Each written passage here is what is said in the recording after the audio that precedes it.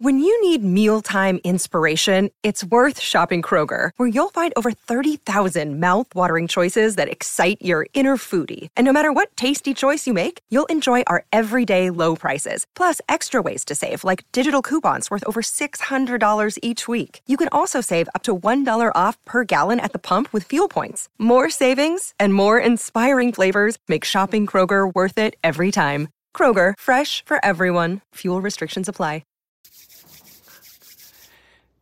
Last year, when the last day came and the season was over and the Colts finished 4-12, those guys were ready to get the hell out of the locker room and out of Indianapolis.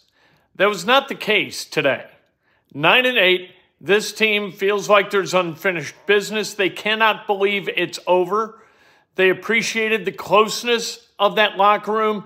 They appreciated the leadership and continue to appreciate the leadership of Shane Steichen. Learned a lot of things today. Talked to a lot of people today. Heard from many more. We'll talk about that. We'll talk about the Pacers. They played tonight against the Celtics. We'll talk about IU a little bit. They play against Rutgers at Rutgers tomorrow night. This is Inside Indiana Sports Now with Ken Sterling for Monday, January 8th, 2024. Brought to you by the great people at MyBookie. At MyBookie, here's what you do. You sign up. You use the promo code Kent. You deposit $50 or more and you get up to $200 in an instant cash bonus that you bet once and then you can withdraw it. It's yours to keep. How about that? Remember, MyBookie. You can bet anything, anywhere, anytime at MyBookie. Only at MyBookie. Again, use that promo code Kent. Hit the subscribe button. That's a good thing. Hit the thumbs up button. That means you like the video. And if you want to make a donation, as Isaiah Cox just did, you make a donation. The Gus hate is way overblown. We're going to talk about that a little bit. Shane Steichen this morning talked about Gus Bradley, asked directly about Gus Bradley. And he said, what I'll say about Gus is this. We worked together for a while with San Diego, and I like continuity. And that's about as forceful as Steichen gets in extolling the virtues of anybody. And really meant that if Gus Bradley is not retained, it is not Shane Steichen's decision to not retain him. And Steichen will have the opportunity to voice his opinion as to, and maybe he already has, as to whether Gus Bradley will be back. But if it's Steichen's decision, he's going to keep Gus Bradley. Gus Bradley, as a defensive coordinator, you know, is it the X's and the O's? Is it the Jimmy and the Joes? I think it was both. That secondary, especially when Julian Blackmon went down, took a step back. Juju Brent's not available for the majority of the season. At least it seemed like that. He was down at least twice. You had up at the top, you had Ronnie Harrison, who's really more linebacker than he is safety.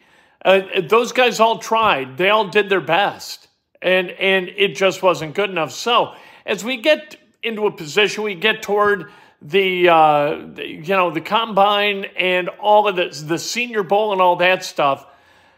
If the Colts are going to draft to their weakness, they are going to draft at the cornerback or safety position. We'll see if they do that. We heard from Michael Pittman Jr. today. Michael Pittman Jr. did a podium, and he said, look, you know what? He's gone long enough through this process that he's kind of looking forward to free agency and seeing what's there, seeing what kind of offers are there. When asked about a franchise tag, he said, hey, anybody would like $22 million. But he also said that he would not be enthusiastic about playing on a cap deal or on a tag deal. The tag deal can be implemented in order to buy time to then negotiate a long-term deal. I cannot, for the life of me, fathom why the Colts would not do what was necessary to retain Michael Pittman Jr.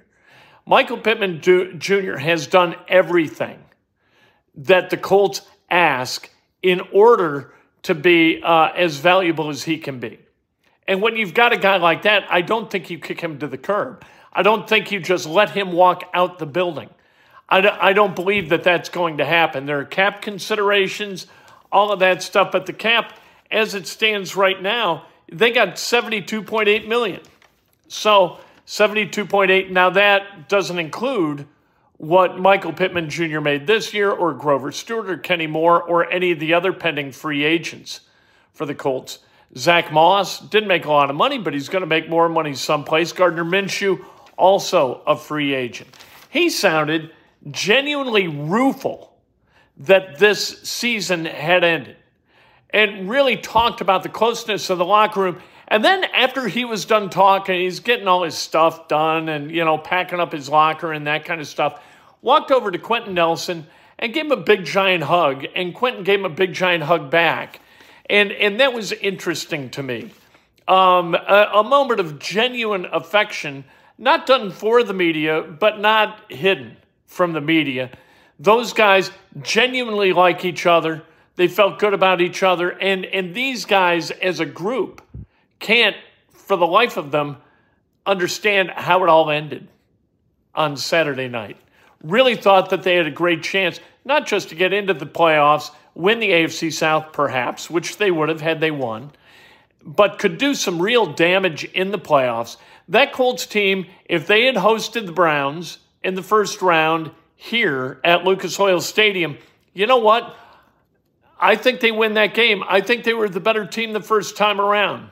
So, and if you win one, why can't you win two? And if you win two, why can't you win three? That's kind of the way this works, right?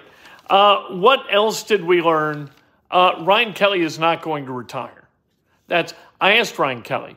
We were in a scrum. That's all I wanted to know, right? So I said, how you feel about next year? And he kind of glared at me and he said, great. That was it. And then somebody else asked a question. I could have asked why. Does he feel great, or does that mean that you'll be back? But you leave it open-ended, and you crack the door open, and if they want to walk through the door, they can walk through the door. After everybody got done talking to Ryan Kelly kind of went off a little bit and said he wants to know the source of the story that says he's going to retire. He is not effing retiring. Those are his words, although he used the word. He is not retiring. He wants to know who said that he was retiring, and he's having way too much fun to retire. They, to a man, I talked to several other guys on the offensive line, they love Tony Sparano Jr. He brought a closeness to that group that had absolutely been lacking previously. And so, you know what? Really, Ryan Kelly's not retiring. The offensive line's going to come back intact in all likelihood. And you're going to have a similar kind of functionality of that group. Austin Smith says, what did Tony Brown and Isaiah Rodgers do? Well, they weren't there today, that's for sure. I think you mean Tony Brown and Isaiah McKenzie. We don't know. People are looking hard, trying to find out. They did not shoot at endangered animals. That's a federal crime that is not against team policy. So nobody knows what they did. People are still trying to ferret all that out. Maybe one day we find out, maybe one day we don't. Blake Freeland, interesting. I had a conversation with Blake Freeland, and what he wants to do is exactly what Bernard Ryman did last summer. And that's gain about 15, 20 pounds and be heavy enough to kind of set an anchor when he's called upon to play right tackle or left tackle and have that anchor hold. What happened as time went on, people figured out when Blake Freeland was on the field, they could bull rush him. They could run him right back into Minshew. And that is it's not a good thing to, if you're an offensive lineman and you can't set an anchor and keep a guy out, if you get trucked like a blocking sled back into the quarterback, that's not a good thing. So Blake Freeland is going to do that. A lot of guys talked today. I got to tell you, Zaire Franklin, Jonathan Taylor both talked. And Jonathan Taylor I liked. And when he's talking about teammates, there's a different level to him. when he talks about himself, I don't think he's terribly interested in what he has to say about him. But when he's talking about other people, when he's talking about Michael Pittman or Zach Moss, Gardner Minshew, Shane Steichen, all those guys, the offensive line, the leadership of a guy like Ryan Kelly as he talks to him about going through kind of contract negotiations and that kind of thing, or through injuries, he turns into a different guy and he becomes very, very interesting.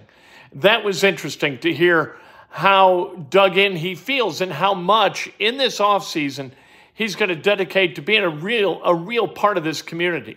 That's interesting to me. And what was interesting is Zaire Franklin. Like, Zaire Franklin is gutted that they lost on Saturday night. And everything that he says, I think, embodies a really keen level of leadership. As I was listening to him today, I was like, you know what? My son, I think he's too old to have a role model who's a professional athlete. He's older than Zaire Franklin. But Zaire Franklin, as a role model for your kid, if you got like an elementary school, junior high school kid who loves football, maybe, but doesn't have to love football, Zaire Franklin checks all the boxes, man. This is a guy who's drafted in the 7th round, 235th overall out of Syracuse. Didn't go to the combine. In his pre-draft evaluation, you know what they said? They said, what did they say? It was almost mean-spirited that he needs to spend time in a developmental league.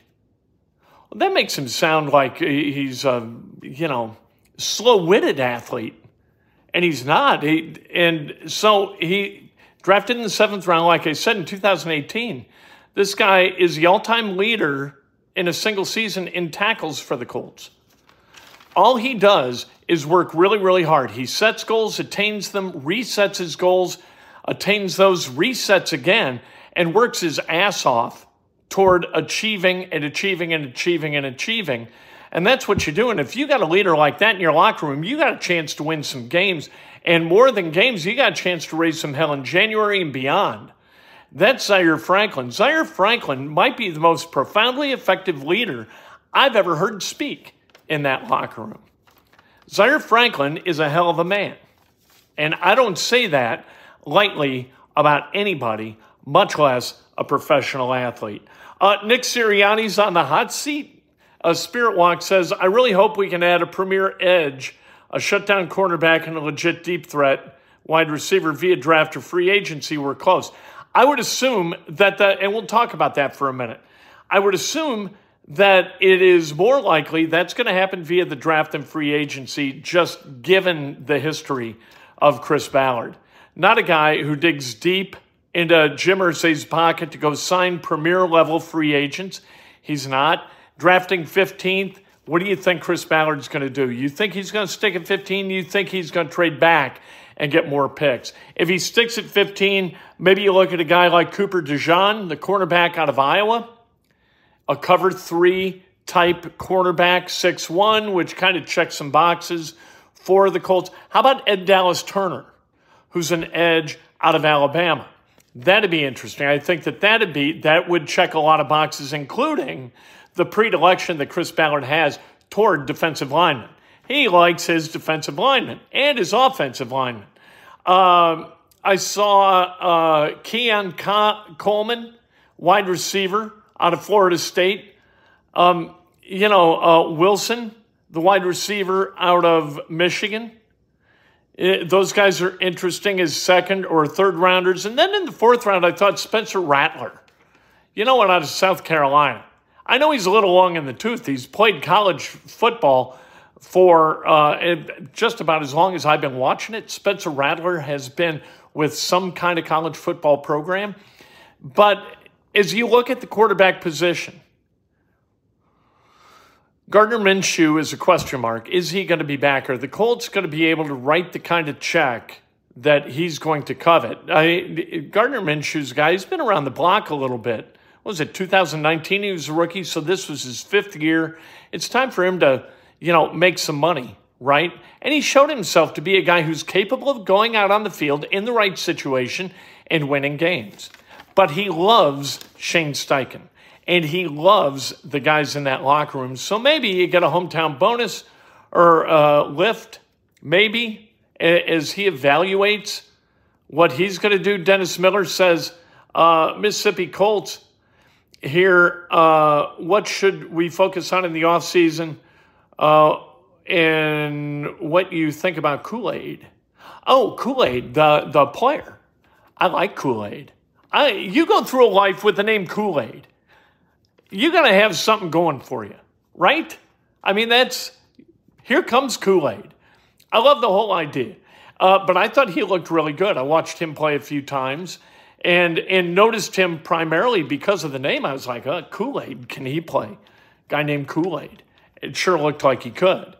But what I would pay closest attention to, I'd pay closest attention to the draft, free agency. Like last year, they brought in Matt Gay, they brought in Samson Ebukam. I would assume that they'll do something similar this offseason, go out and get a guy, not an elite guy, but a guy who can come in and do some good things for you, has a specific set of skills, and he's going to come in and employ that set of skills. I would assume that is going to happen. But the draft is always where Chris Ballard tries to lift the roster. We'll see if he's able to do it this offseason. He got $72.8 in cap space. Your free agents, Pittman, Kenny Moore, Grover Stewart, Braden Smith, is interesting. He's not a free agent, but he's interesting in that the Colts have an out this offseason, $6 million in cap space. If he plays, he counts 16.7 in cap. So here's the thing with Braden Smith. He's one of the best tackles in the game. But does he project to be able to get over his injury issues and be on the field for the majority of the time? If you can get Freeland to where he's competent, and I thought he was competent Saturday night, but if you can get him to where he's at least middle of the road starter level player, then I think you keep Braden Smith. But we'll see. I think that there are some hard decisions that need to be made. And I think Chris Ballard tends to make those decisions with emotion and loyalty as part of his ethos. And I think that's that's laudable. And I think it's good. I think conscience is good in moderation. You don't want to have none as a boss or as the builder of a roster, but you don't want to be driven by it either. Somewhere in between, I think, is the right thing. So what we'll talk about throughout this offseason, up to the draft, we'll talk about the draft, and we'll talk about free agents. We'll talk about the combine. We'll talk about the coaching staff. Is it good enough? Was it the Jimmys and the Joes? Was it the X's and the O's? We'll talk about that. Greg says, thanks for being in my shower every morning for this cold season. Great insights all season. All in all, I take it as a compliment. What are you going to do? We'll keep talking about all of this. The takeaway today is that there was a unique mood of sadness in that room. Not an eagerness for this to end, but genuine sadness that it ends now instead of ending next year. It was kind of like these guys are businessmen as well as players. They play. It's a game, but they're also businessmen. And when you get to the end of the season, kind of the businessman sort of clicks in, and it seems like this team is not in any kind of hurry for the businessman to click in. They enjoyed being a part of this team, and I think that's going to fuel the work as the offseason goes on. And I think that's going to ultimately be a good thing for the Colts. And they got to figure out a way to impress upon Anthony Richardson that running first with a football RPO where he tucks it and goes, that's not an option. He played 5 games and was injured in 3 of them. Once took him away for the entire season. You can't have that. He's got to find a way to play 17 games next year, 15 minimum. And you can't tell me that the best way for him to do that involves him tucking it and running it by design. Being a passing quarterback who then, when the pocket breaks down, he takes off, that is a beautiful place for him to inhabit. But RPO, Anthony Richardson, where he tucks it and runs it around the right edge, no. Got to put a stop to that post-haste. We'll talk tomorrow morning. I can't wait. Tonight, thank you, Karite. The college football national championship, I got Washington. I'm taking Kalen DeBoer. I'm taking Michael Penix Jr. Let's go. And I agree. He's too slight. I think in the NFL, it's a little bit harder. But I'm rooting for the guys who used to call Bloomington home. Let's go. Let's go Huskies. Let's go Hoosiers.